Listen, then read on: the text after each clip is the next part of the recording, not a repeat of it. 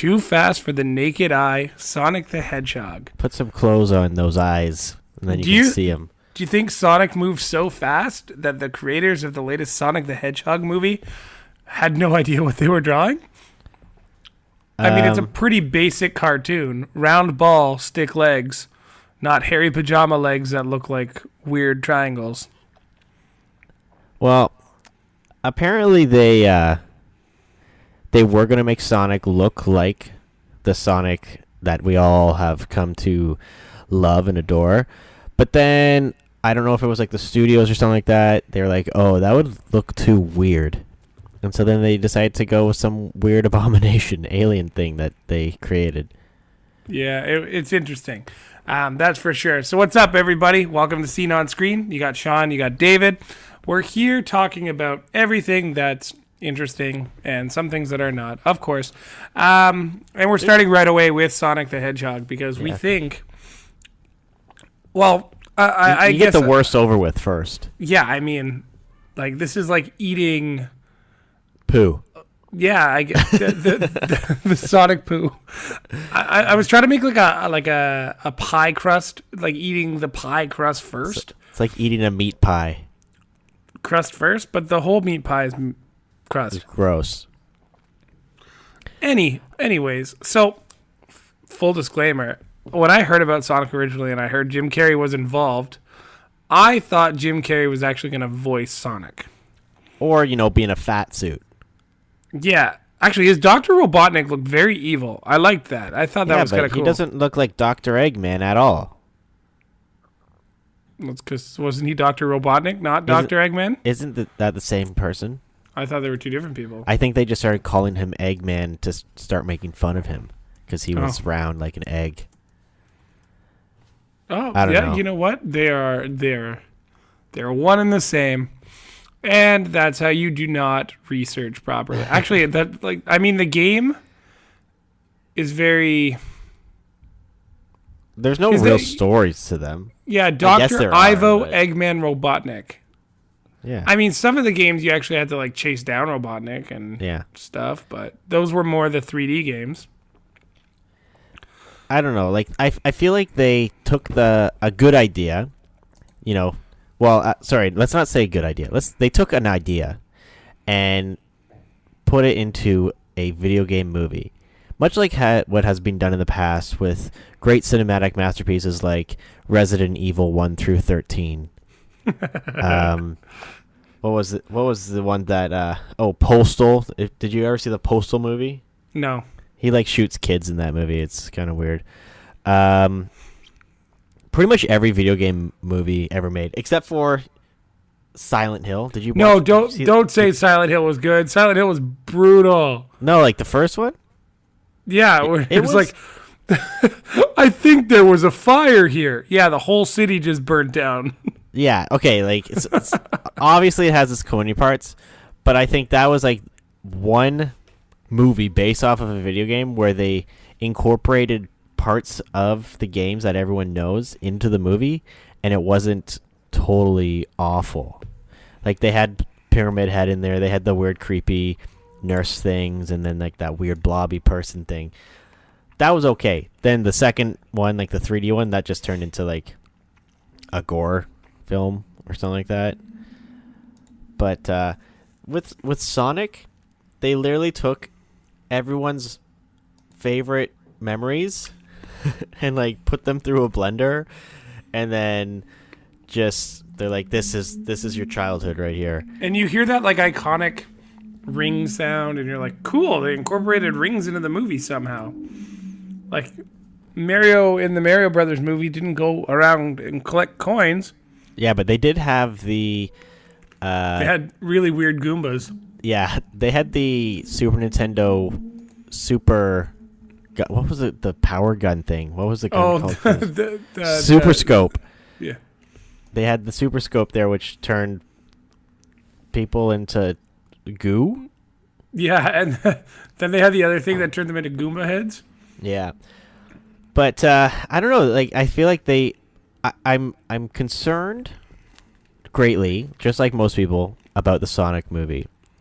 It had potential, I think, But then that first trailer, there was such big backlash with go back a few months. If we go back a few months and they release the images of Sonic or Sonic, everyone was like, "What the hell? What is that?" Oh yeah, because it was just the legs on the bridge, right? Yeah, it was just the legs, and then it was like such a weird kind of like Sonic doesn't have legs like that. So then the trailer came out, and everyone was just kind of like, "What the hell is this?" And his teeth were weird. Yeah, why does he have human teeth? And like it just doesn't make sense. And it literally looks like a kid wearing a fuzzy pajamas and a mask. Oh, yeah, it looks like the kid from Jumanji when he starts turning into a monkey. But please remember that movie is like 15 or 20 years old. Yeah, there was such backlash on it that they have that the studio has said that they are going to redesign Sonic for the movie, and hopefully he'll look like Sonic. But there's not much that I honestly don't think that there's much that they can do aside from literally redoing the entire 3D, or like redoing the whole movie almost, like all of the scenes with Sonic in it. It just I feel like it's kind of dead before the movie even releases. Yeah. Unlike Detective Pikachu, oh my god, 4 days.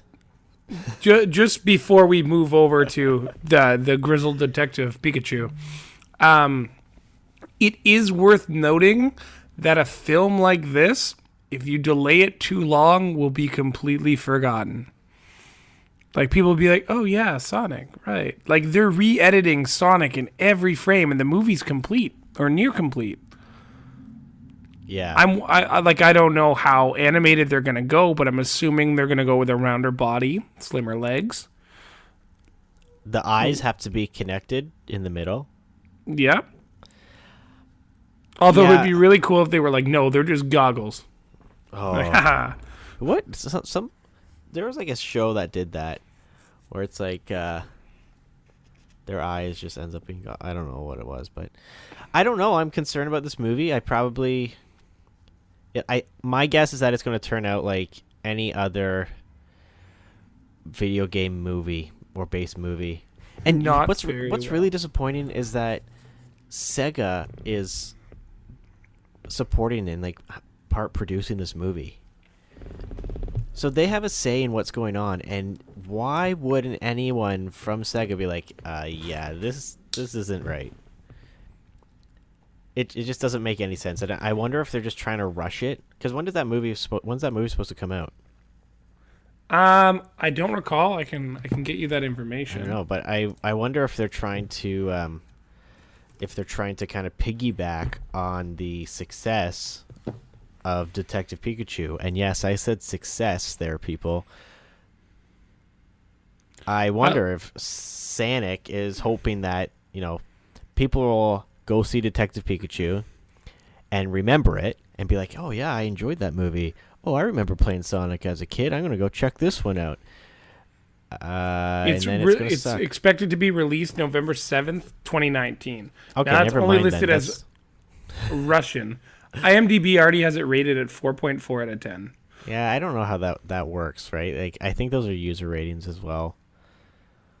Yeah, like I've seen some artists re-renderings that look way better than this messed up Sonic. Yeah, Sonic.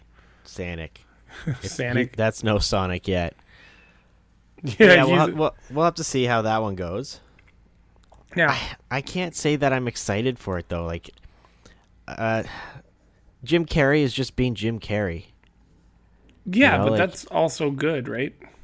I don't know. Like, I feel like they could have done a little more with the character. Like, he was no different than being when he was Uncle whatever in A Series of Unfortunate Events. Same character as in like. A lot of people think that Neil Patrick Harris did it better. Yeah, and he's like, it's like the same character that he played in Me, Myself, Irene. the Riddler. Like it's just Jim Carrey, right? Like I feel like they could have go with what you know, man. I feel like they could have gone and done a little more to make him look more like Dr. Robotnik, right? Like everyone, but I feel like also if they were to do that, there'd be a big backlash of like, oh my god, you're making him fat. Like, what's his name? That one, Eddie Murphy. You know, he couldn't make any movies these days like the ones that he did in the past, where he did all the fat suits and stuff like that. Because the Nutty Professor. Yeah, Nutty Professor. The whatever, the Clumps. People are too easily offended by just like body images portrayed on screen. And I'll mention something later on about that when we talk about another film that I don't know if you know any of the backlash about other characters that were portrayed as larger on screen. We'll talk about it in a little bit. People are just like people just are too sensitive, I think, for some things that I don't know if they could make him fat, but then at the same time, he's not the character that we know, right? Like everyone knows Dr. Eggman as being a short, round, evil guy. Yeah. And now it's just Jim Carrey with a big mustache who cuts off a military leader mid-sentence to find Sonic. And Sonic or Sonic, he did a EMP pulse that turned off all electricity within like what, the whole Western United States. How many people was on like life support and died because of Sonic? He's a murderer.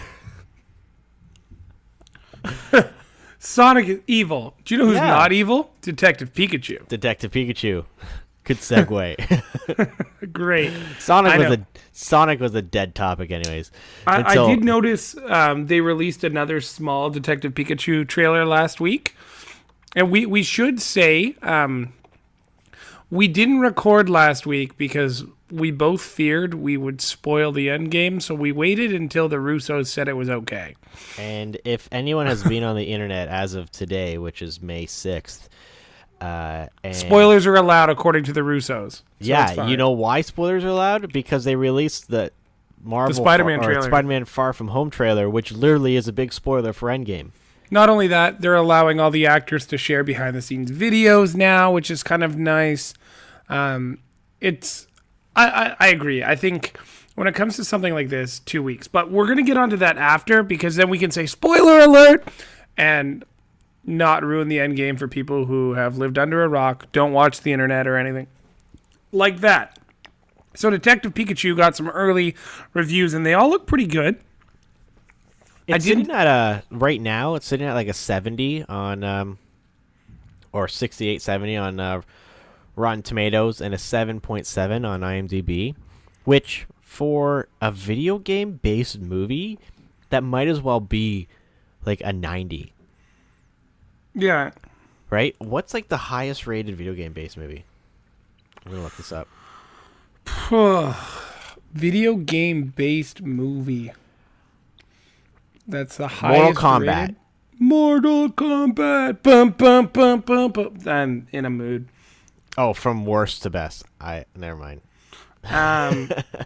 Because you could probably argue Street Fighter's up there. Here's the thing. I'm still slightly... Like, I've liked Pokemon since I was a kid, so I don't think I'm going to have an issue. Maybe some of the newer Pokemon, I'm not going to know their names. Which, I mean... is possible. But like who would, right? People who are obsessed with the game. People who have played through every game front and back and know all their names, at any rate, the thing that I'm most interested in is I did see one review stating that if you did not know anything about Pokemon, this was not a movie for you. And he was clearly somebody who was sent to see the movie, who was like, yep, I will review this unbiasedly because I have no idea about Pokemon. Said Ryan Reynolds was enjoyable, but aside from that, he was confused most of the time.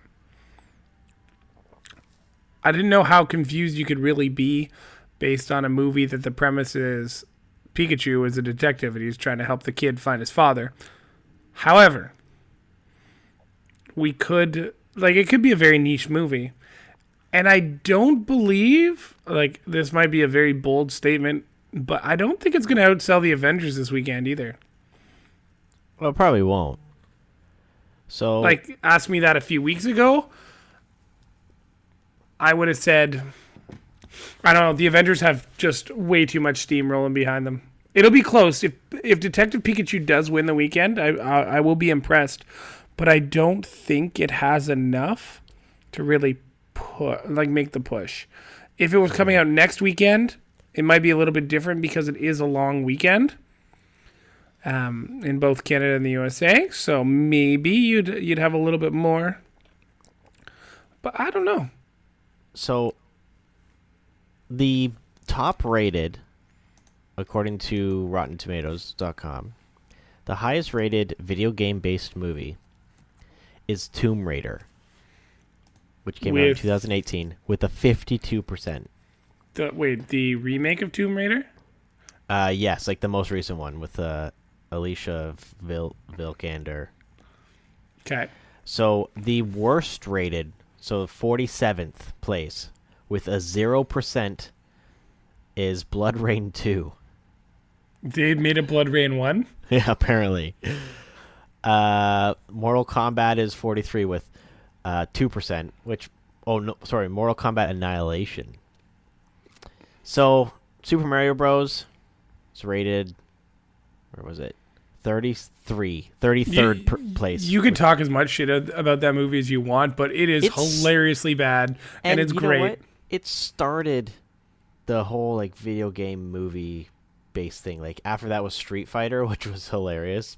Jean-Claude Van Damme, like, man. So looking at the metas, there's just been so many bad, poorly rated movies based off video games, and not like low budget movies, not like, you know, all these Uwe Boll movies that are just awful. Like there's, you know, like Hollywood movies, Hitman, Super Mario Bros. Max Payne, I remember when that came out. Assassin's Creed, Doom, all of those like that are very poorly rated, like less than 30% on Rotten Tomatoes. And with Detective Pikachu sitting right now at a 68 on Rotten Tomatoes, and the movie hasn't even come out, so that's 68% with only 38 critic reviews. Audience score is not available yet because they've, due to events that took place a few months ago when Captain Marvel came out and people were like vote bombing that movie. Regular people can't vote until the movie's been released. I've seen so I've just gone to look for the metadata. Now it's a little bit more harsh than some of the things you're saying. There is a total, like, it's got a 50 on like Metascore, so from everywhere on the internet. Metacritic, yeah. Well, Metacritic just pools everybody's reviews, right? Yeah. There are a few comments that I'd like to share. Obviously, we both haven't seen the movie, but I think it's kind of something that we're going to revisit probably in a week or two when we've both seen it. But there was a few that I've kind of like marked off as things that I wanted to bring up. The worst rating is, you've played Pokemon Go, right? Well, call this movie Pokemon Don't Go. Womp, womp, yeah, but that's the Associated Press. Okay, so that's another thing with these critic reviews. You also have to take into account who is it that is watching this movie. So this guy, Mark Kennedy, who is this Mark Kennedy guy? We don't know, but he could be like a 55-year-old guy who prefers to watch movies that are, I don't know, old westerns. So... But there are some like fairly popular sites that are listed here. Now, obviously, I don't want to start any sort of flame wars by calling out these like websites and being like, "Hey, this is what this website said."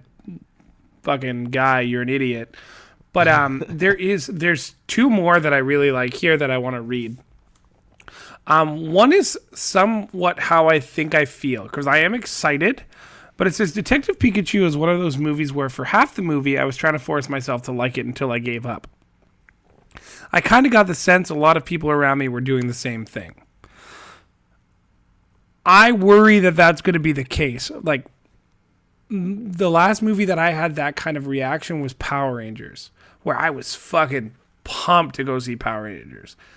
I was like, yeah, I'm going to Power Rangers. I'm reliving my childhood. And I just kind of sat there like, was it good? Like, did I like it? What happened? Was it good?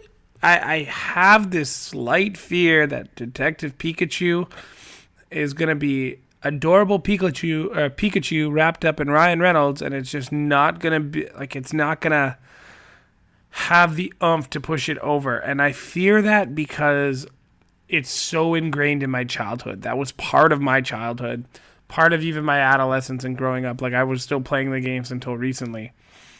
So, like, I do have that fear that I'm going to sit there and force myself to like it. And be like, I'll like it for nostalgic factors, but I'm not going to like it because the story was, well, it was a Pokemon movie. And that's where I think some of these reviews could be interesting.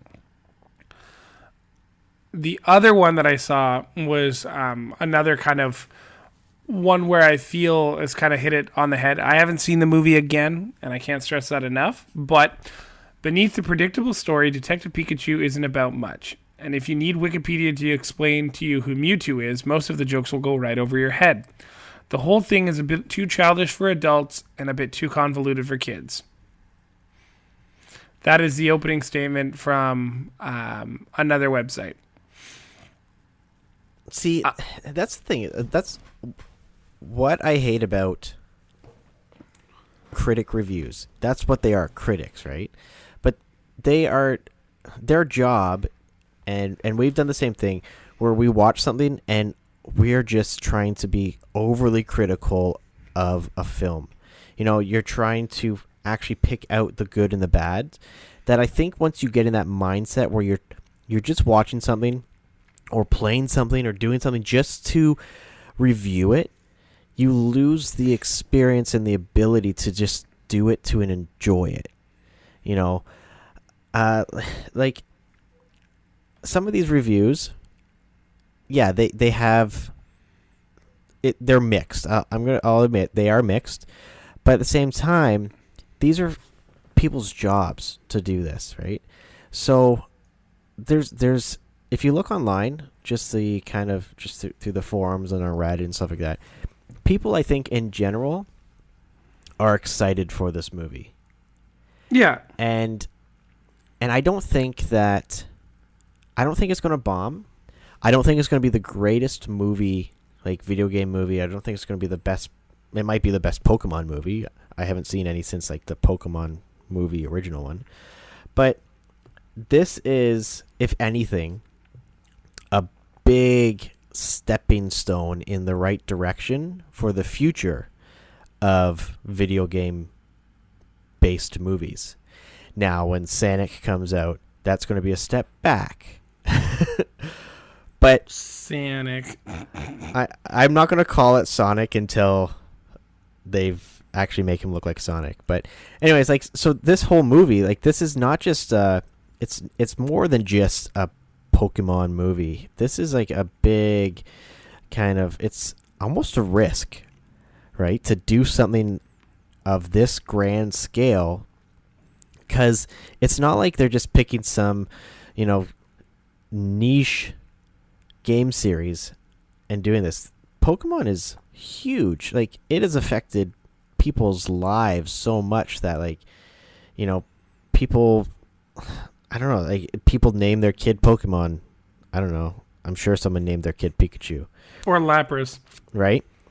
So this is not just this isn't something that like the Pokemon company is going to just be like, oh yeah, just do what you guys want. Like, I feel like they have put in a lot of time and money, and they have a lot of control over how this movie is is presented almost, that I don't think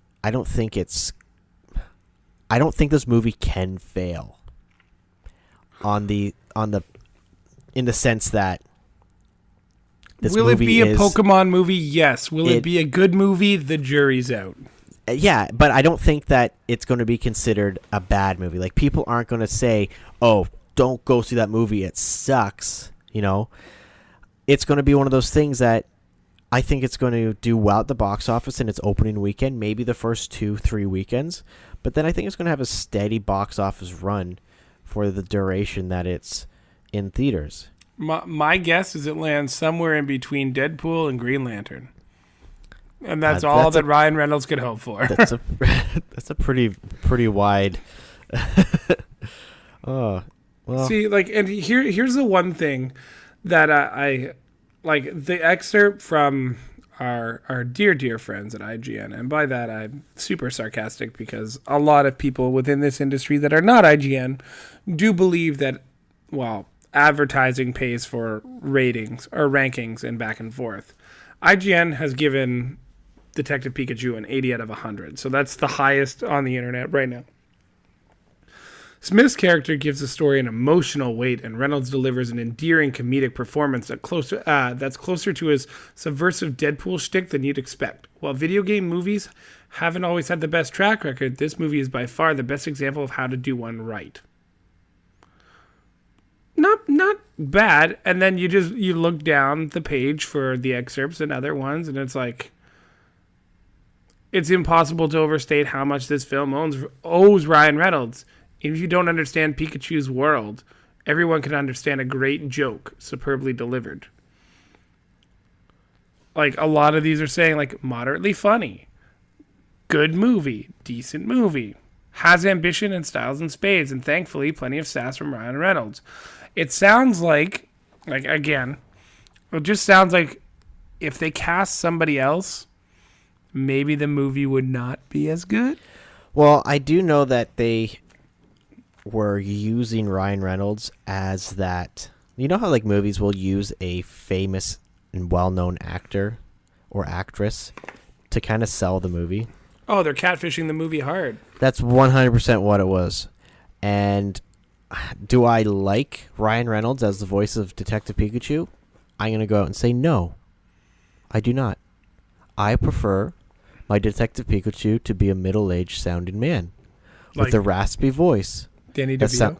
I would love for Danny DeVito to be Detective Pikachu. Or Joe Pesci. Hey, you fuckface! But the thing is that that's not going to sell tickets to the people who are kind of on the fence about Pokemon, right? There's going to be the people that are diehard Pokemon fans, and they're going to see it because it's a Pokemon movie. And then there's going to be people that are like, oh, I love Ryan Reynolds. I'm going to see that movie because I like Ryan Reynolds. So I don't like the comparison. Well, and that's the thing.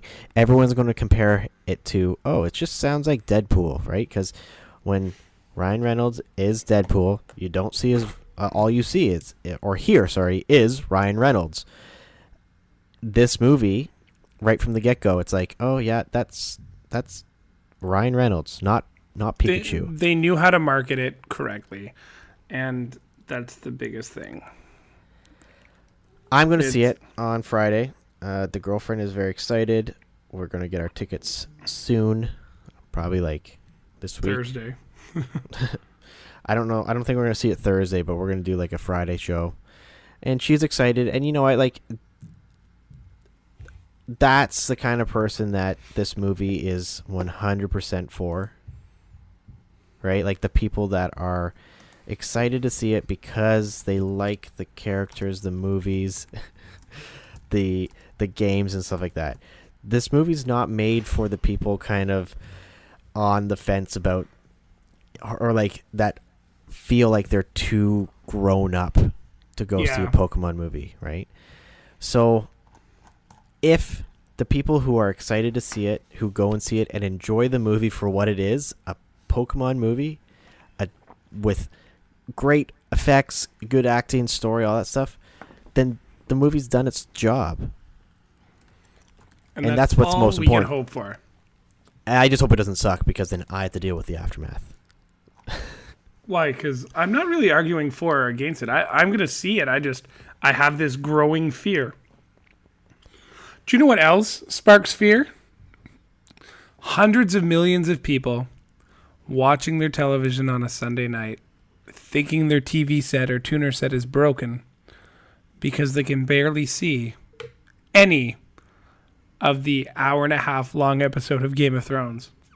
That's right. Last week, the Battle of Winterfell happened in episode 3 of season 8 of Game of Thrones. We've also had episode 4 pass since we have last recorded. But a strange occurrence happened. The directors and the art directors and the writers wanted to make it as realistic as possible, so they shot everything up tight and close and kept everything really dark, so it would really feel like that chaos of battle. Now, a lot of people don't have 4K TVs or have the knowledge to change their television settings to make things look a little bit brighter or to have an optimal situation for a darker film or television show. So there was a large amount of people on Monday and Tuesday of last week who went and replaced their televisions. I know some people who did it, which makes it even funnier. Best Buy even went as far as offering a $150 promotion to get your television calibrated before the next episode of Game of Thrones. I'm a fan of the series. It was a little bit harder to watch. Like, my TV's 9 years old, but I just adjusted it to make it seem a little bit easier to see. Like, we watched the television show in the dark to really get like the full effects of it, but it was still quite enjoyable.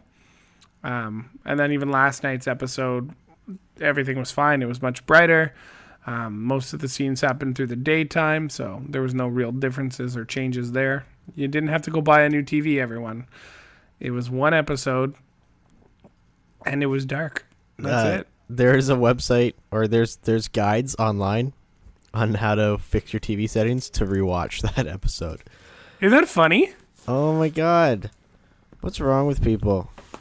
It took me 2 seconds. I literally switched to cinematic mode, and it was perfectly fine. There were some dark spots even for that, but again, I have a 9-year-old LCD TV. Here are the tips. Check your TV brightness settings. Bump up the backlight level. Turn off nearby lights. Here's a good one. Go OLED. So literally they're just saying to buy like the most expensive type of TV that's out there right now. Was that an LG ad? OLED TVs from LG and Sony can achieve perfect blacks since each pixel is self-illuminating. We had here's the best one. Just buy it on Blu-ray later if you need perfect visuals. That's amazing. I remember back to our days in school and our professors being like, don't crush your blacks, don't crush your blacks. And we're sitting there and like we're watching the show and we have some friends over and I'm like, those blacks are crushed. Those blacks are crushed. And everybody looked at me like I was some idiot. I know some of these comments are funny. I know websites and apps are increasingly embracing dark mode, but Game of Thrones folks took it too far. And then the next comment was, it was like watching an audiobook. That's perfect.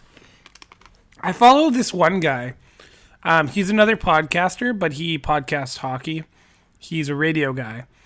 And every time he has like a take on television or movies or anything that involves a screen, I feel like he's either trolling people or he has no idea what he's talking about. And he started gating off about Game of Thrones. And I almost was like, come on, man. Stick to what you know. Stick to what you know. Kind of like Sony does when it comes to open world single player video games. Weird, right? Almost. Too weird. A few days have gone by since the release. How long have you been waiting for that? I literally thought about it this second. That's good. It sounded like I wrote it, but thanks. Yeah. Days Gone came out April 26th. You happy? Yes. and it's come out to a bunch of mixed reviews, including both mine and David's. So we're gonna walk you guys through our experiences so far with Days Gone. How do you feel about the game so far? I like it. Wow, great review, everyone. I think everyone should go pick up the game because David said he liked it. And it's an interesting take on the zombie survival. I think the story is kind of interesting. Like, I haven't played super far into it because of real life. I know that a lot of the early reviews that people had put out stated like there was a lot of bugs, like frame rate issues, crashes, stuff like that. Which then I know turned off a lot of people. I know a few of my friends had canceled their pre-orders because of the early reviews. But then people don't realize that those were unpatched games, and I get it. You know, when a game is released, it should be fairly bug-free, and Bethesda. That doesn't happen nowadays, right? There's always a huge day one patch. So they've been doing a good job at patching the game. I think within the first week or something like that, there was 4 or 5 patches that had come out. I personally have not run into any problems. One of my friends has run into one little bit of frame rate issue in one region. But overall, I think the controls are good, the story good, the graphics are actually amazing, and I'm quite impressed with what they've done with the Unreal Engine, because this is a second party company, so they only make games for Sony, and they weren't using a Sony developed engine for this game. They use the Unreal Engine, so just looking at the environments and the weather systems and all of that stuff, it actually it's one of the best looking games that I think that's out right now in that genre, the open world kind of thing. I'd agree. Just to break it down a little bit, because I think we should spend some time on visual, gameplay, value, and overall presentation. But when I look at the game, and I think it's absolutely stunning. The biggest issue I've noticed, and this might be the difference between you play on a Pro, correct? Yes. So the biggest thing I've noticed, in a lot of feedback online as well, is there's a lot more pop-in on the PS4 than the PS4 Pro. So you're I think the biggest pop-in issue I'm finding is rocks, right? Some rocks you can launch yourself off of in your bike, and other ones are super fatal, and you can't really tell because they just appear out of nowhere. The other thing I find really odd, vertically, I think the game is probably one of the best when it comes to low and high points visually, but some of the grass that you can hide in, A, I don't know how NPCs can't see you. B, I don't know how zombie or freaks can't see you. And you would literally just be standing in grass and they'll walk right by you, which is very odd. But visually, the game is stunning. I think the motorcycle physics are really great. Moving left to right is also remarkable for the work that they've put in on the bikes. The bike's details are really good. I do find the character movement a little blocky at times when you're running and changing directions on a gradient versus running straight on a flat surface. But if you're going up or down, your body doesn't really know what to do with itself. So visually, I would say the world, easily a 9.5 out of 10. Character design, I do find a lot of your characters follow the basics. When their mouth moves, words should come out, but sometimes the words don't sync up, which is kind of disappointing. And a lot of the characters look identical. Even the freakers are pretty much all the same. They didn't use a lot of different characters or character maps for them. They could have changed them up a little bit. Mm-hmm. But that's kind of the same thing in a lot of games, right? Yeah, that goes without saying. It's more with the NPCs, right? When you're going into the different villages that that first camp that you can go into. you see those kind of people later on, and it's just the same kind of thing. The camp kind of has a very Division vibe, but the game also has a very Last of Us versus State of Decay kind of vibe. So like there's positives and negatives to the game. Visually, I think it's stunning. Audio, most things to me are good. I do believe like the guns don't really sound like guns, especially after you've like put a silencer on your weapon. It doesn't sound like anything.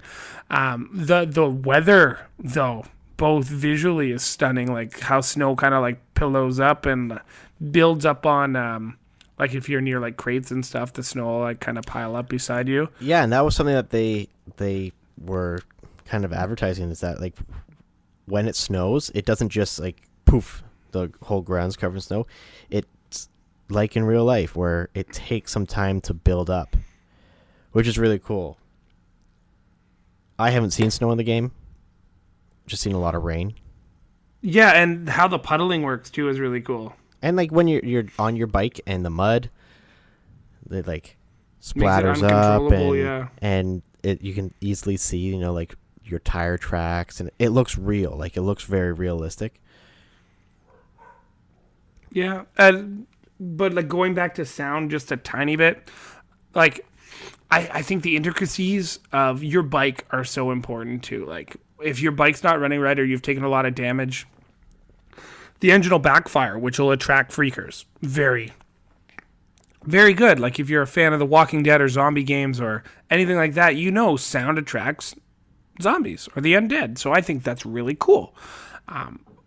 Visually and I guess audibly, I have no complaints about the game. There are some pop-in problems and frame rate drops, but that happens with a lot of games. It's not as bad as like Red Dead 1, where if you'd kill somebody near a fence, they would float to the top of the fence and you would just kind of like wait for them to disappear sometimes. So like, but that's like it has come a long, it has come a long way from that. Where I find some of the issues audibly are when you're with like your character Deacon will just randomly yell like he has Tourette's. It'll just be like you'll be sitting there like trying to sneak and it'll be like, "Yo, I can't believe that thing," and you're like, okay, and like you'll just attract NPCs by accident because your guy just started yelling because he just is pissed off about something. Yeah, I was when I first started playing the game, I was like, this guy, like his Deacon or whatever. It's like this. He looks so familiar, but I don't know where from. And it's Sam Witwer, and he played Starkiller in the Force Unleashed games. So now I can't unsee that. That's pretty funny. But like, yeah, visually, and I think the audio wise, the game is actually primo, I would say. It is a great looking game. The sound, the sound mixing is great. The gameplay, it's not perfect. It's broken in spots. But every game's like that, right? Like, for an open world zombie game, third person zombie survival game thing, I feel like it's a pretty solid game.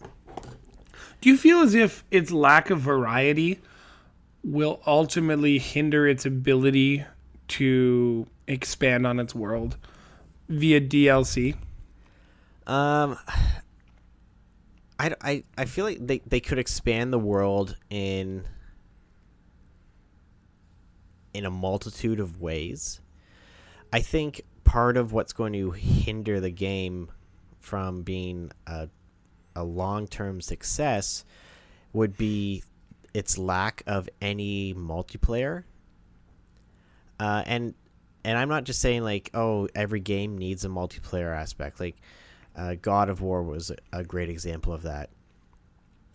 But this is the type of game where, like, so your character, you're fighting zombies, hordes of zombies, and you have to get rid of a horde, like multiple hordes in different areas. I feel like they really kind of lost on creating a portion of the game that would ensure its kind of longer lifespan by not at least adding some sort of co-op horde mode, where you can meet up with like another, like 2 or 3 other of your friends and try and defeat or get rid of some really tough hordes. I think like they can add DLC to expand the story, like the backstory, or open up different areas, because it takes place in Oregon, right? Yeah. So they could even do like the same type of DLCs like that Rockstar does, where it's like a full game kind of thing. You know what I mean? Like a standalone DLC where it could be like a different region. Like they already have the game built. So yeah, it would be like a cookie cutter, like, okay, same stuff, different region, but they can really expand on it. They have the ability to create beautiful looking environments. So why not like go up north to Canada kind of thing, or expand on that way. But I think for just general gameplay, I think it runs into the same problem that most open world games run into, where once you play for the like 4 or 5 hours, you've done all the same things. Yeah. So then all the missions are like do 1, 2, or 3, like A, B, or C. Those are your options for different types of things to do, and it's just constant like that. And I don't know how games can or the game can kind of break from that, because it is just a single player game that has, a set types of missions. Yeah, and you can only really live in the future, in the present, right? Like everything that it shows you about your past is non-interactive. Now, because we were doing this for the podcast as well, I did want to make sure I looked at some reviews for the end of the game as well.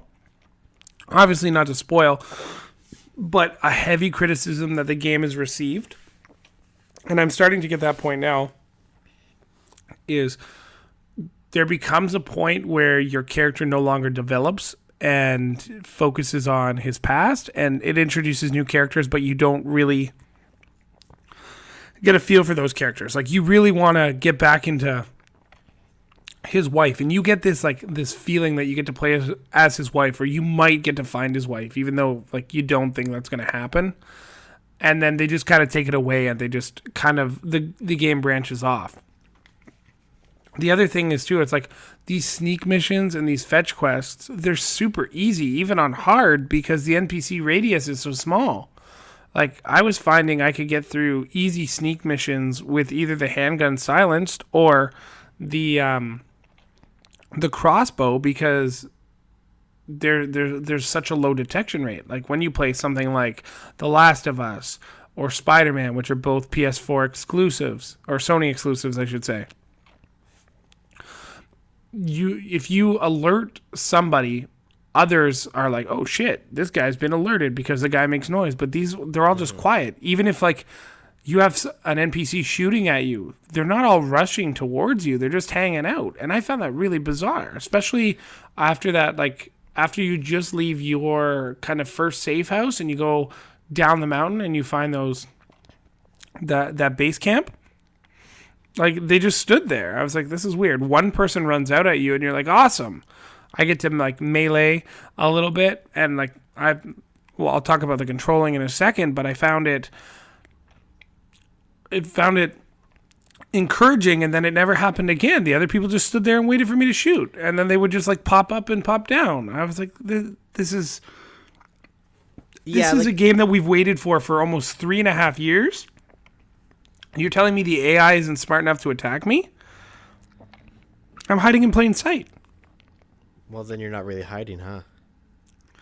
Well, you know what I mean. I think, yeah, I agree with that. Like, the AI can be kind of dumb. I was clearing out an ambush camp or whatever, and there was one guy hidden somewhere, and I literally walked in circles in like the camp multiple times, and I couldn't find the guy, and he was like half a kilometer down the road from the camp, just standing there aiming at a tree, and I'm like, what the hell? So Yeah, the AI is very, I don't want to say broken, but it's fragile. You can confuse it very easily by just, if I find if you pass the certain marks in the game, like if player passes 59, 31, 28, like a tree, then the person should be alerted, right? And it just doesn't happen. And like I found that really simple. Like when, that first little area where you have to clear out that little base camp. If you go up top, they have no idea. And like they can see, they have the vantage point. They can see what you're doing, but you're standing above them. They don't try and defend or anything. They look at you, but they don't shoot. They just keep looking forward. I've run into issues where I've been at a distance shooting some of like the zombies and stuff like that, or the newts, and I'm far enough away that I can hit them, and the one that I'm shooting is alerted to me, but nothing else around it is. So it's just like easy to pick off the zombies from a distance. So I feel like they could update the AI to make it not necessarily more challenging, because I think honestly some of the missions can be quite challenging, especially when you get into areas where there's lots of zombies and your bike has, half a tank of fuel and you're nowhere near like a camp that you can refuel, and you don't have enough ammo, and you get into those situations. I think that the challenge level is there, but the AI is just kind of dumb sometimes. Yeah, you're bang on. You're absolutely bang on, right?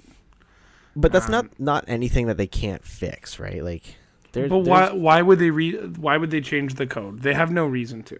I don't think it's necessarily like changing the code, but it's more so just kind of updating certain aspects of it. Like the detection radius and stuff like that. But it's not like an online game like Rainbow Six where the devs are constantly in there changing and nerfing and like boosting different stats. It's not one of those things. But it's not unheard of though. Like there's plenty of single player offline only games where the devs support it for quite some time afterwards, still tweaking the game, because how else are they going to learn that their AI detection radius isn't quite wide enough, right? Unless they hear feedback from the people paying to play their game. Like, I understand, you can do internal testing and stuff like that, but those are mostly just to find game-breaking bugs, But things that affect the actual gameplay, like, enemy detection radius, like even things like amount of like ammo drops and weapon drops or stuff like that. That is not something that can be almost, I guess, perfect upon release, especially in 2019. Like we expect to buy a game and be able to play it at midnight, but then you spend until 1 or 2 a.m. downloading a full 40 gig day one patch. So I'm hoping that the devs will spend the next 4 or 5 months minimum kind of just dealing with user feedback on the game and updating these like little tiny problems. But overall, I think the game is pretty solid in what it is. Is it a complete blockbuster? No. Is it kind of disappointing after 3.5 years? Yes. Is it fun? Yes. And just like Detective Pikachu, if it's fun, it's done its job. That's fair. I'm looking at it as, will I complete it? I don't know yet. I don't think I've completed a game in a long time. The last one I like worked my ass off for was Red Dead. See, and that's the thing, is like you shouldn't have to work your ass off to beat a game, right? I put 50 hours into that story. It was incredible. Yeah, like, but if this is how I play games. If I get bored of doing the same thing over and over again, I'll stop playing it and play something else. If a game has a compelling story, great gameplay, something that like makes me want to play the game, then yes, 100% I'm going to beat that game, because I won't feel like I'm playing a game. I'm like, you feel like you're part of the game almost, right? Like it shouldn't feel like work. And that's the one thing that I run into with all of these open world games.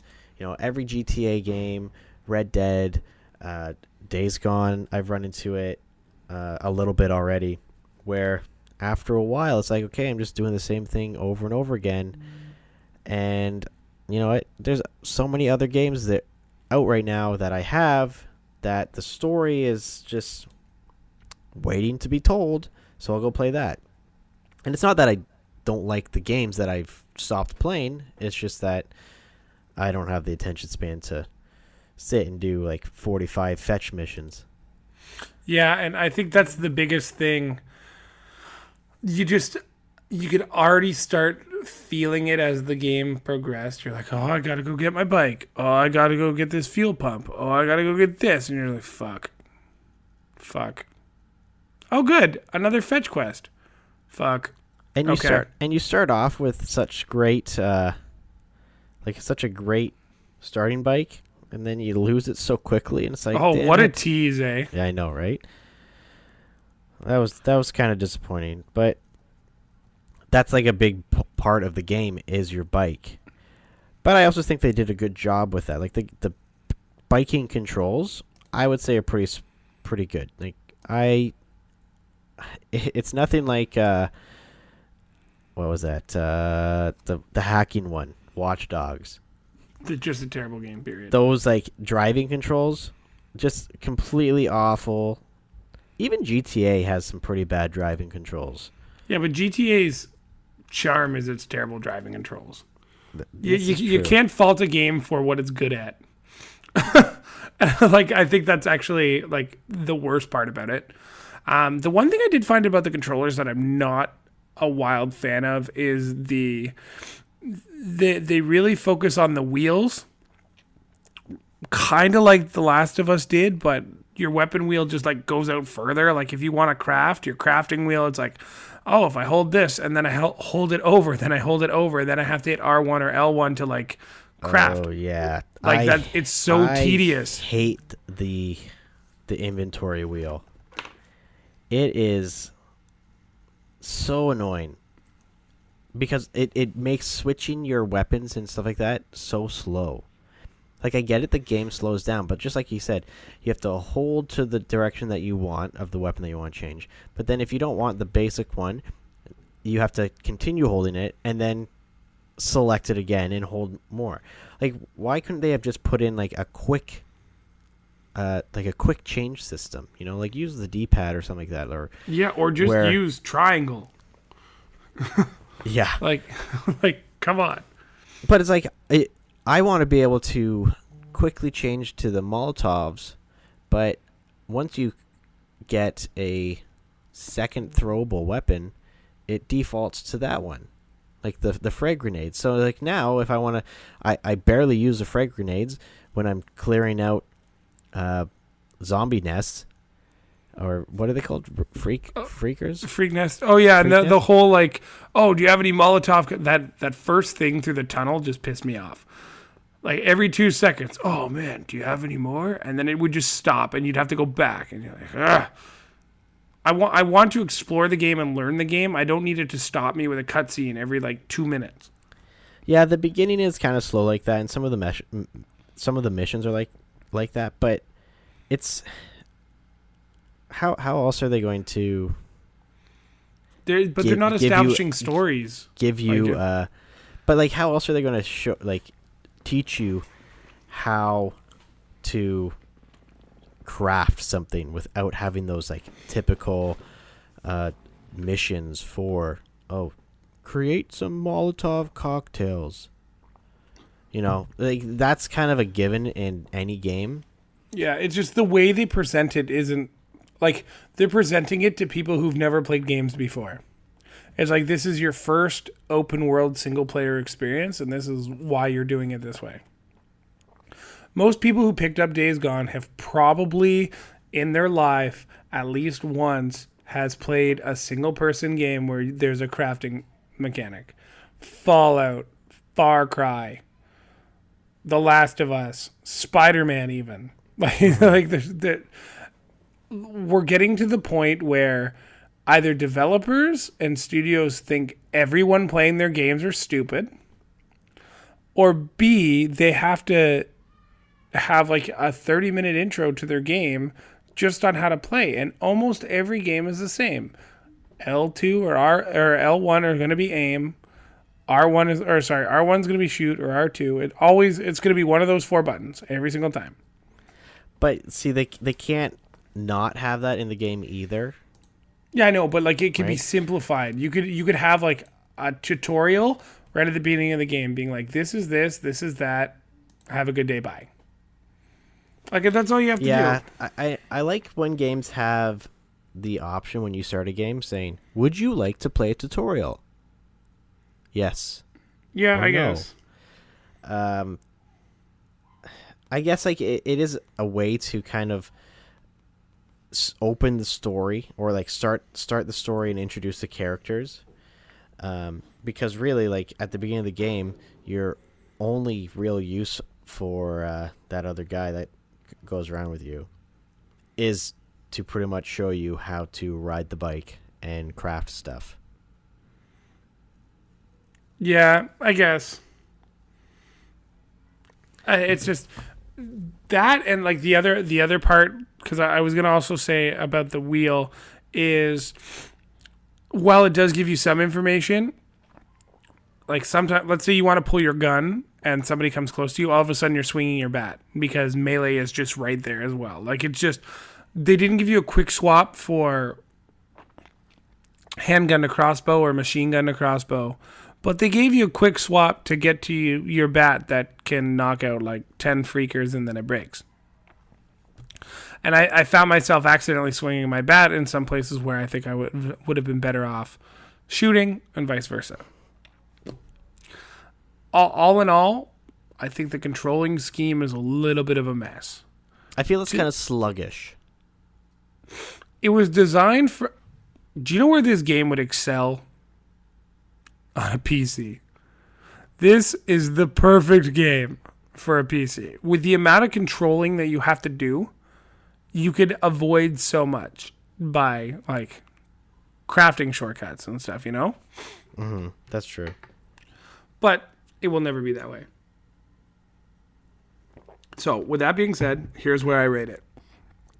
I would rate the game right now, as I've played, as a try before you buy if possible. If not, wait for a good deal. I mean, we got it for $50 because we pre-ordered 2 years ago at E3 because we thought it was coming out. Yeah, it didn't even have a release date when we pre-ordered. And then we forgot about it until 2 weeks ago. It was supposed to be released in like the January or February, remember? And then it got delayed by a year. So, I would say try before you buy or get it at a deal better than $40. I don't think the way the game is like, they have plans for free DLC right now, which are just challenge modes. There's going to be no online play. You might get a few more missions, or you might get a DLC with some backstory from before the outbreak or while the outbreak was happening. It's just, for what it's worth to me, I do not believe that. Like, I'm glad I didn't pay full price for it to begin with. But knowing what I know now, I wouldn't have paid full price for it. Yeah, I probably wouldn't have paid full price for the game. The nice thing about it being an offline single-player only game is that generally they do go on sale fairly quickly, because the people that buy the games early on, they're the ones that want to play it. There's always going to be people that are like, oh, I'll just wait for a sale. So the sales will drop fairly steadily after the first few weeks, and then I'd say after a month, maybe 2, at the earliest, you're going to see a sale for $20 off, something like that. And then I don't know, I'd say within the year it'll probably be down to half price. Would I be upset that I paid $50 for it on release? No, because it'll probably be quite some time before it goes to less than $50, to be honest. But for what we paid, I think that's a good price. Like, if you can get it for around $50 new within the first few months of it coming out, totally worth it. I'd say pick it up. Yeah. It's hard for me to like argue either way, because like, if you want a game that looks beautiful, awesome. But it's just.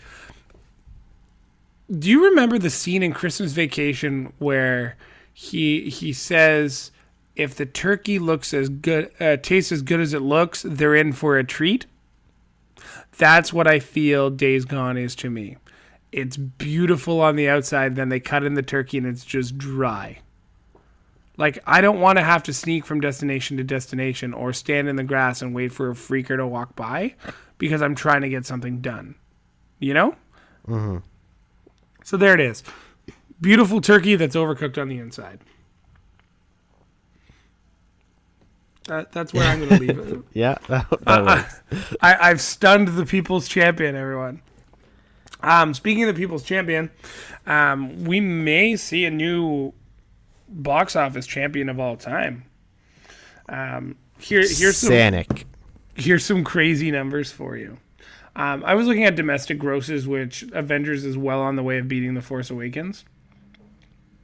But if you were to look outside of that, time it took to reach $2 billion at the box office, okay? As you and I discussed earlier today, Titanic is one of the biggest ones of all time. Titanic took 5,233 days to reach the $2 billion mark. The Force Awakens, 54 days. Infinity War, 48 days. Avatar, 47 days. Endgame, 11. 11 days to pass $2 billion. Yeah, but doesn't help that everybody's like seeing it 2 or 3 times. Yeah, and also everyone has been waiting 10 years for it. So, well, everybody's actually only been waiting 1 year for this part of the movie, especially after Infinity War. They knew how to hype it, man. Yeah, they knew. True. So, we've both seen Avengers. The rest of our show is going to be Avengers and Spider-Man. We ask you, if you haven't seen it, just mute us so the episode still plays in the background. But seriously, everyone, we are about to spoil the shit out of the movies. And if you don't want to know that Thanos has a vacuum and he sucks up all the dusted Avengers, please turn off the podcast now. And then snorts it. He rolls it up, then uses the vacuum tube. He's like, then snaps his fingers and it's all done. So, we can start now. I thought it was a pretty good movie. I also really love the Avengers. Yeah, a little bit. Tell us what you really think. Actually, I will say the one thing that I super appreciated, and it's so subtle, is the end game or the end credit scene from Marvel or Captain Marvel was just that. We didn't have to rewatch that scene, which was really cool. Wait, what scene was it? Because I haven't seen Captain Marvel. So at the end of Captain Marvel, it shows a few Avengers watching the pager, being like, it has stopped receiving, and then Carol Danvers shows up out of nowhere. And she's like, where's Fury? And that's how the post-credit scene ends. Okay. And when you start the movie, like you have what's going on at the Avengers base a little bit, and you have Tony and Nebula hanging out, having a good time, and then Captain Marvel saves his ass. And the Russo brothers did themselves a huge favor. I mean, they are obviously the kings of removing parts of the movie that actually matter from their trailers. They put their entire first 2 trailers literally in the first 10 minutes of the movie. And like the scene with Hawkeye running down the tunnel, you would have had no idea he had the Infinity Gauntlet in his hand at all. Yeah, that's true.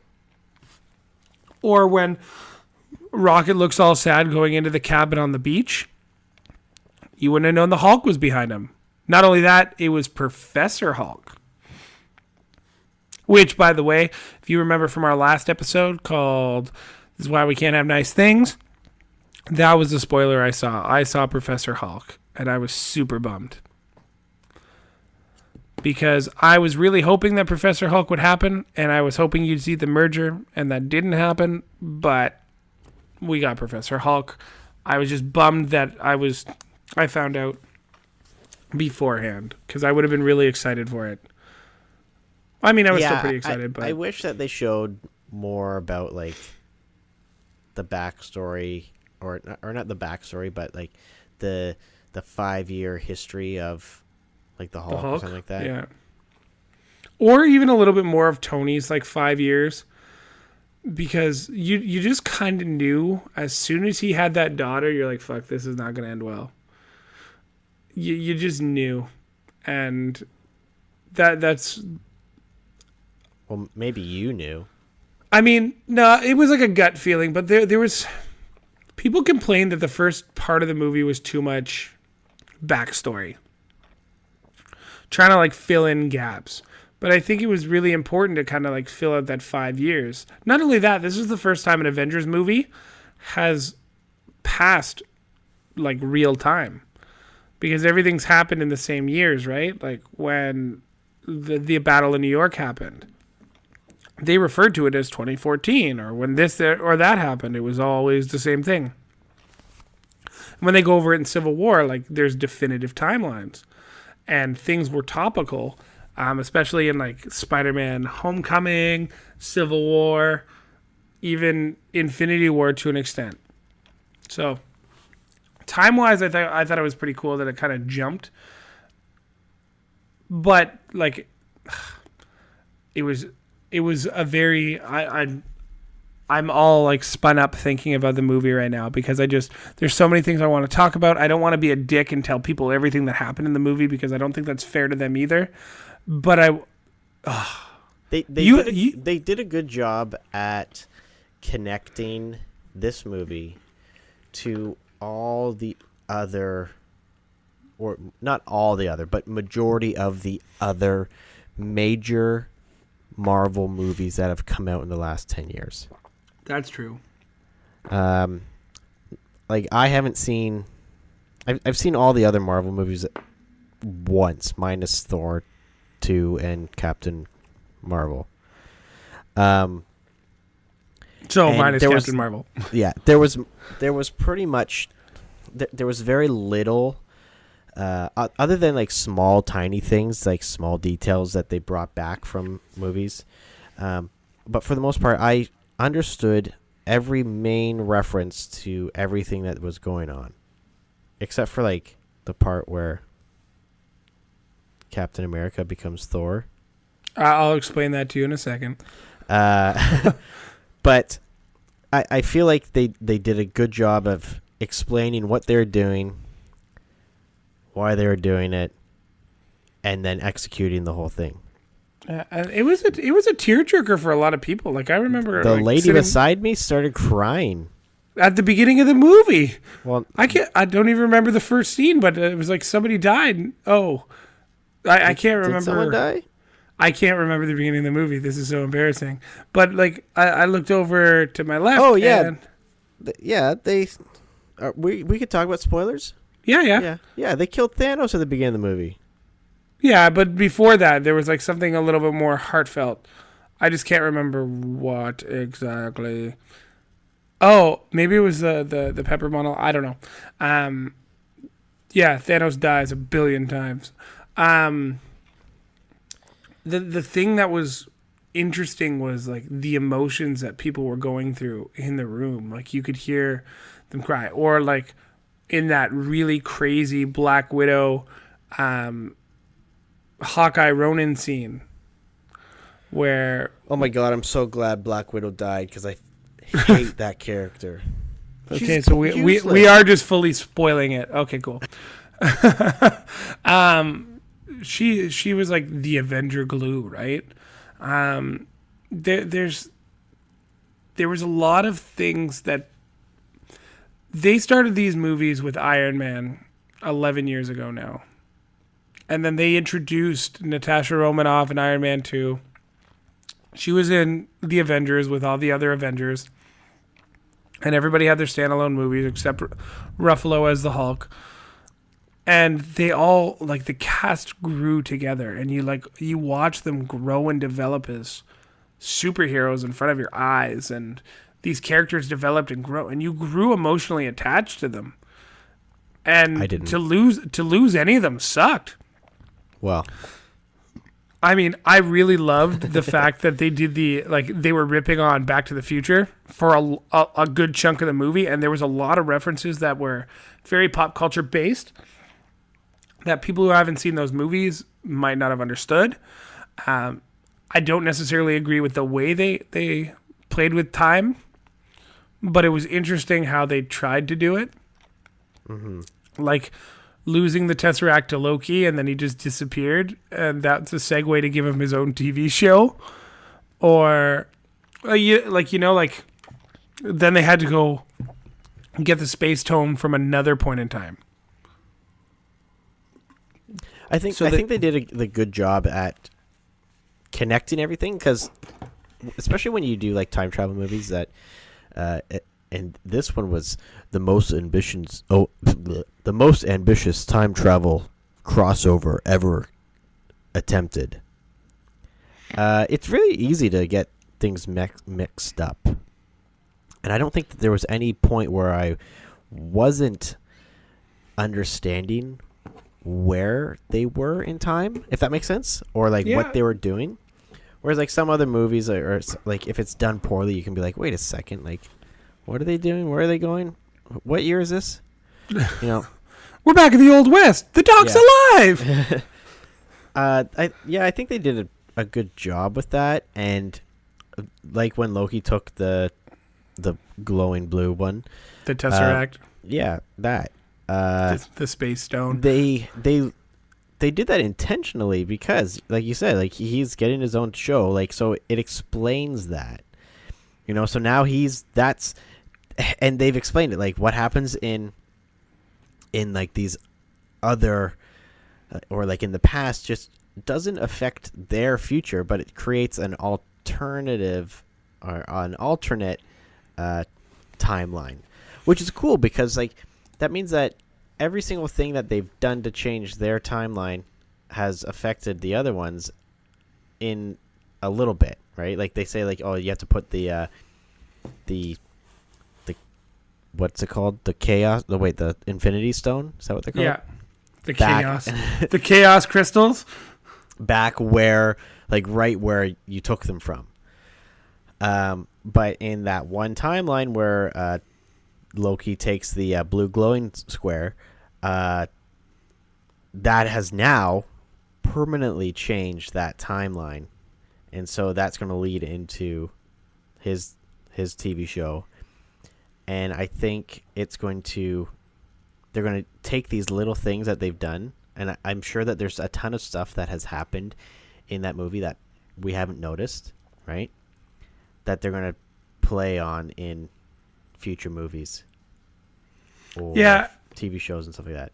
And like there's part of me that's like, okay, so the Captain America thing at the end where he went back in time and hid in plain sight, and there's all these things on the internet saying like he was Peggy Carter's secret husband, and that like she claimed that she was married, and in Captain America Civil War and Captain America the Winter Soldier, there was only photos of her children on the bedside at the hospital, but never pictures of her husband, because she didn't want Steve to see that was he was her husband in the past.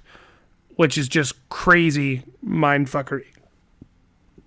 But do you think that they like did that on purpose? Possibly. Maybe. Doubt it. Who knows? They've never identified her husband, though. Well, lots of people have absent husbands. And then, like, there were some really cool callbacks to the comics and, like, that controversial comic that dropped 2 years ago Which one was that one? where Captain America joins Hydra. Oh, yeah. Hail But now- Hydra. Yeah, they live in a world now where, like, Rumlow thinks he's Hydra. Oh, yeah, that's true. Can we talk about my hammer? favorite thing in the whole movie? Is it melted ice cream? No. Fat Thor.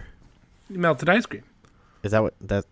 Oh, I must have. missed that Rocket reference. said he looks like melted ice Oh. cream.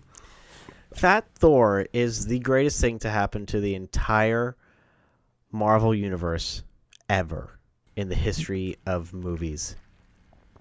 But get this, people online took to the Twitters and were complaining about it, saying that they were fat shaming and all this stuff. You know what, people on the Twitters? No, they were not. Fat Thor was hilarious. And they didn't make fun of him. Well, like, okay, Rocket made fun of him because he was fat. But that's Rocket's character. Is that the right name, the raccoon? Is it Rocket? Yes. Yeah. Yes. Sorry, I've got the hiccups all of a sudden. That's his character, though. He's always made fun of people for everything. So the fact that he's making fun of Thor for being fat, that's totally in his character. He's kind of an asshole. Everyone else is looking at Thor and being like, oh, man, you got to pull yourself together, right? Like, I think they really addressed correctly how someone is dealing with, you know, Grief. extreme grief and PTSD. Like, he isolates himself, turns to drinking, you know, And stays playing inside, Fortnite. plays video games. Yeah, that's like the worst part of it all, Fortnite. Oh, but like they that did- scene with him and Korg is just amazing. Yeah, they didn't make fun of the fact that he was fat just for being fat, you know? Like, he didn't get lazy. He was dealing with his own problems. And I think they did that in a very in a good way. Yes, it was funny, but it was funny because it was so unexpected. Yeah, he like it 'Cause, was like, kind of a nod to like alcoholism too, right? Like it was just like, yeah, he hit the bottle hard. Yeah, like, okay, like you know that they're going to New Asgard, and you're like, oh yes, Thor, the god of thunder, and then that girl or whatever, she's like, oh yeah, we see him like once every few months for supplies, and then they show all Valkyrie? the, Yeah. they show all the beer kegs, and you're like, okay, cool, this guy's drinking, but like you don't make the connect, like you just think, oh yeah, he's drinking a lot, whatever, but you don't think that he's turned into like this fat hermit. So like the first time you see him and he's like super excited to see them and stuff like that, and he's not like in his right in that moment in his like self-pity almost, you know what I mean? Yeah. Like he's just excited to see his friends again. But then it's as the conversation goes on that you can really see that he's dealing with a lot of stuff. And they tell him like, look, like we need your help. Rocket's like, oh, okay, yeah, you're fat, but you know, Hulk is like, you look like you helped me, or like I helped you. Like we need to help each other again. So I think they did that in a very good, tasteful way. Like, yes, okay, they did make fat jokes, sure, but I think that was part of keeping it not like the Marvel movies have always been known to throw in jokes randomly, right? Like, and a lot of times they come when you don't expect it. Like, there's no like real lead up, like in a traditional joke, like a lead up to the punchline. It just kind of happens organically, and I think with Fat Thor, they did that. And then I they like did how it he was, properly, I thought Yeah. too. and I like how he was fat through the entire movie, but it also didn't stop him from being Thor. right? Like they could have really made it be like, oh, like we're gonna run, and then he's like, okay, guys, I'm out of breath, right? No, he was just as capable as the rest of the Avengers. And I think that is what people are kind of missing. Yeah, they look at it and they're like, oh, fat shaming. They make the fat jokes. They're blah, blah, blah, blah, blah. I'm angry. I feel personally attacked. But nowhere once in that movie did they make him less capable than he would have been if he was Thor from the previous movie. He was also still fairly OP. He still had the uncanny ability to kind of like rally the troops. The scene where he calls upon the lightning before they have that final battle with Thanos is just unbelievably epic. He also like there was one part when they were in old Asgard and he like goes and talks to his mother. And his mother is like, "Oh, you're time traveling, you dummy." And then he summons Mjolnir, which people were like, "Oh, how come he was able to bring that from the past?" And well, Captain America took it back to the future or back to the past. But he summoned that hammer, and he was just like, "I'm still worthy," which was huge because he didn't feel as if he was worthy of holding that hammer anymore because he let his friends down, his family down, his world down. So, I mean, that was kind of cool. And speaking of the hammer, I know you were asking me about it the other day, and I kind of like. So it's a callback to Age of Ultron, first and foremost, when they're all sitting around the table and trying to lift the hammer. Yeah, and Captain America's trying to lift it, and it nudges, but then Vision at the end of the movie can lift it. He's like, wow, it's terribly balanced. He's like, yeah, you really put the swing in it. And they're like playing with it, and it's really funny. So the way I kind of see it is Captain America wasn't worthy of the hammer because Tony, one of his closest friends, even throughout conflict, he held the biggest secret possible away from him by saying, like, he never told Tony that Bucky assassinated his parents. And when he finally kind of let that free and they duked it out and then they kind of like decided to live amicably but apart, that was kind of him like redeeming himself, right?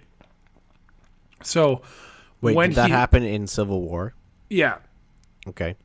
So that happened, and then they reconciled all their differences in the middle of Endgame, which made Steve Rogers worthy of picking because he was like he had nothing to hide, he had nothing left behind him.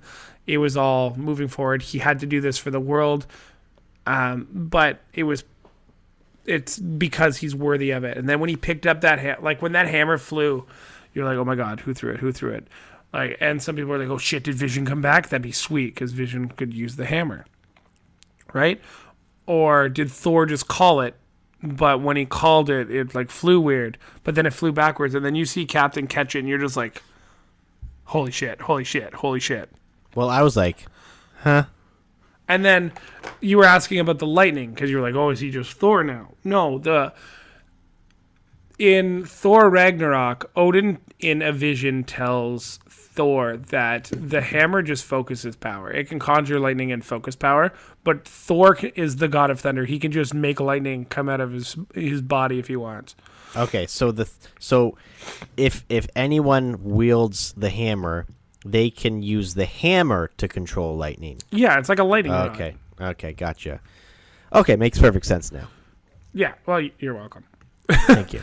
But like that whole fight sequence between the three like main Avengers, especially after like because the Hulk's just buried underground with Ant-Man, and like they're just going at it, and one by one they're getting defeated, and then Captain gets hit, and he goes down, his shield's broken, and you're just like, oh my god, what's gonna happen? And then you hear Sam come up on the mic. He's like, on your left, from again the Winter Soldier. And then all of a sudden the portals start opening up. and you just see I'm getting goosebumps talking about the scene. You see all the characters kind of come out. You see Pepper in her rescue armor. You see Valkyrie and the Asgardians come through with Korg. So I'm confused about that Pepper though, because she wasn't snapped. So what Pepper Potts is that from? Is that the one that was living in their shack somewhere else? Yeah, and so she just joined in on that battle? Yeah, well, that battle happened at Avengers. That's the weird thing because the lighting changes so drastically, right? Like everything explodes, but the sky changes color, which is kind of weird. But yeah, so Pepper's just, I guess, in the area, but she has rescue armor that Tony made for her, which was the joke. Is like, where'd you find that? Oh, in the garage. Well, it doesn't matter because Mommy never wears stuff that I buy her. She had that armor. She's used the armor before in Iron Man 3.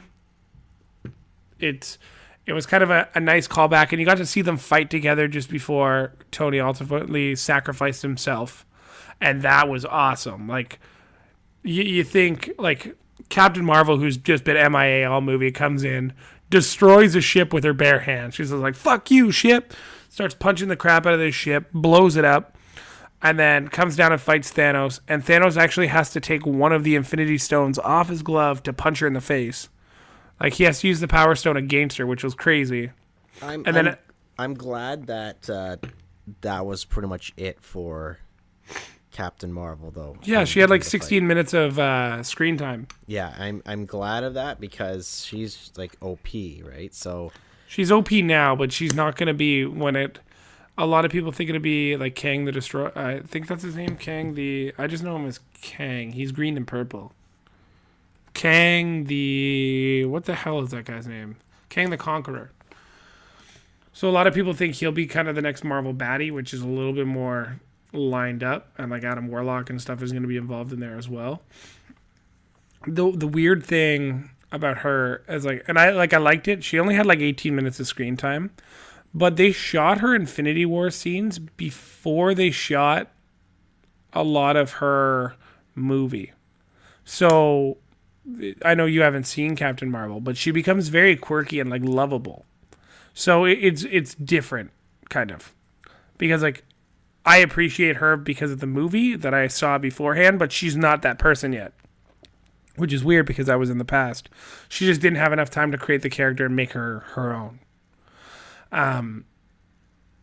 Just quickly, like the whole reveal that, like, obviously we haven't gone over some of the other stuff. Like Tony totally creates another Infinity Gauntlet that the Hulk can use to snap everybody back into existence.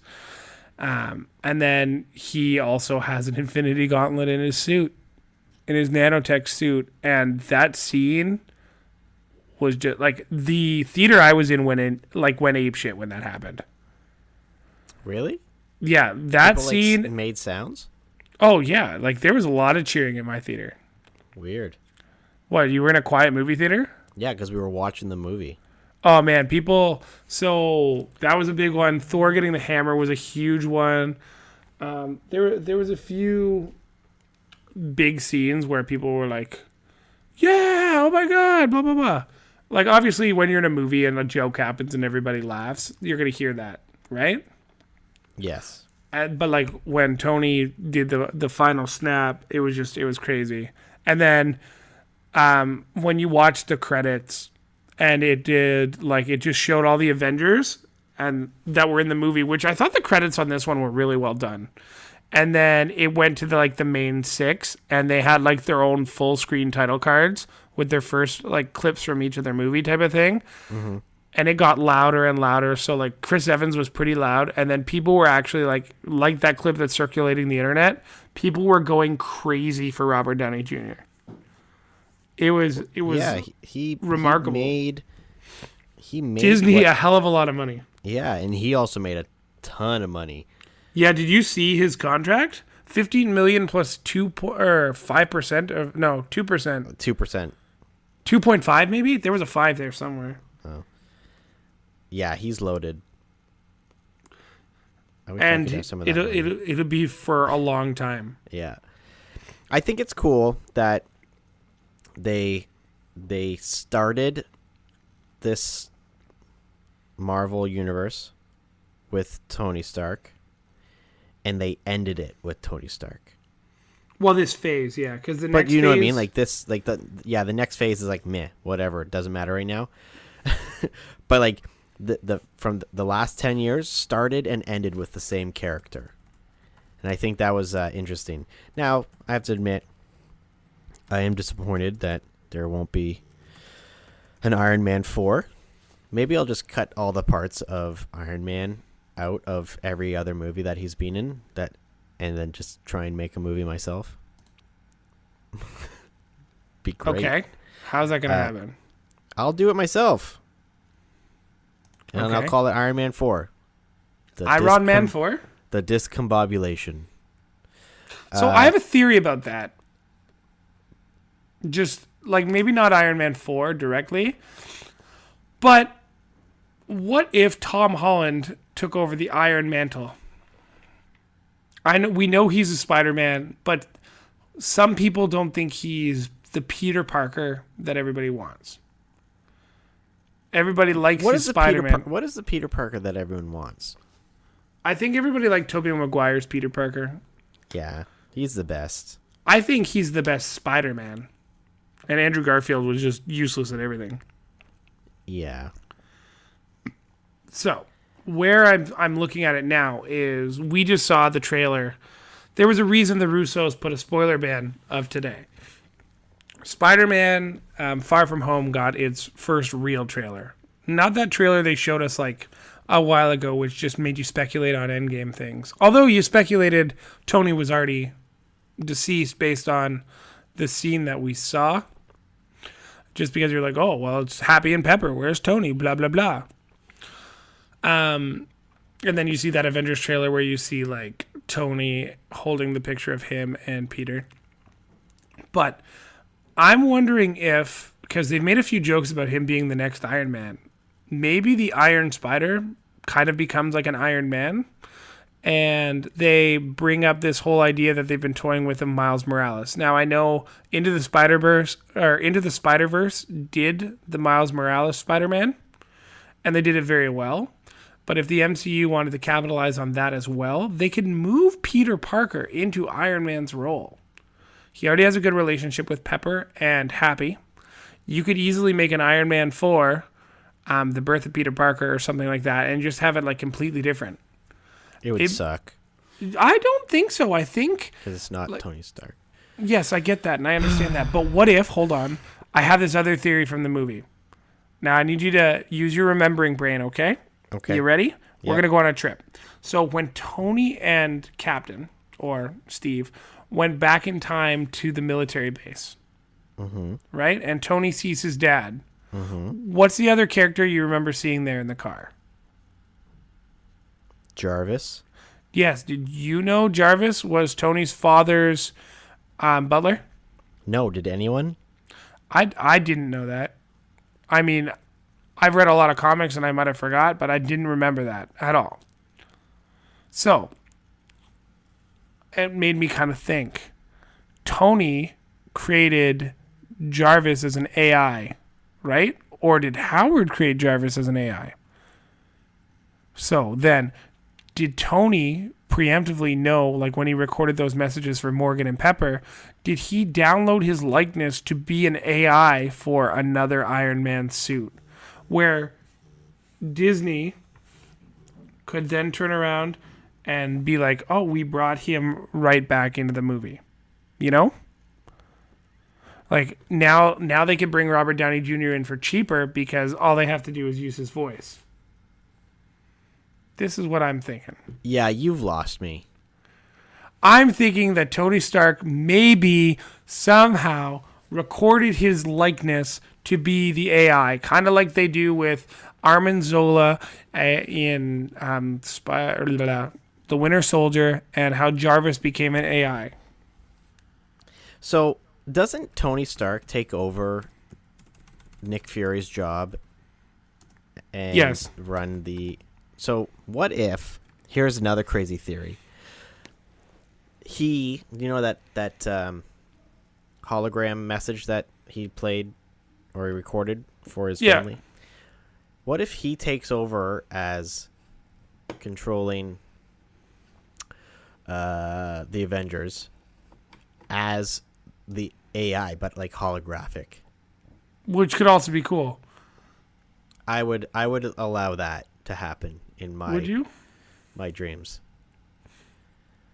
Oh, I don't know when this wiki was updated, but it says was originally Tony Stark's natural language user interface computer system named after Edwin Jarvis, the butler who worked with Tony Stark, or worked with Howard Stark. Over time, he upgraded into an artificial intelligence system. This has to be updated recently because how do people know that? Nobody knows that. Yeah, like I'm looking at the origin and there is no origin. So it's obviously this has been updated recently. So it's really tough to really say who knew and who didn't. I'd be interested to find out because I think that's really neat and important and impactful to the story. But I'm also very interested to see now what happens and where things go because this is supposed to be the epilogue. Or yeah, like the final chapter of the phase, right? Like Spider-Man's closing it out. So really, so Spider-Man is like the last of this phase, yeah. Okay. It's closing it out. Like it literally starts off with everywhere I go, I see him. And we think Mysterio is a good guy. I think he's a villain because he was a villain in the cartoons. You just never know.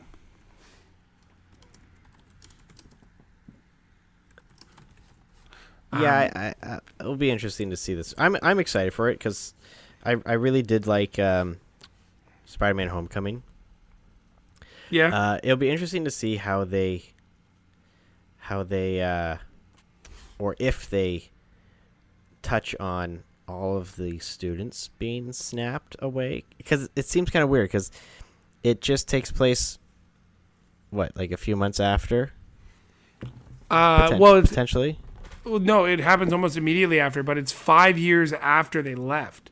Like that whole school got snapped out of existence. And right, for those people, it was only 5-6 hours. So society essentially has crumbled, right? And they come back and they're like, oh shit, what had happened? Right?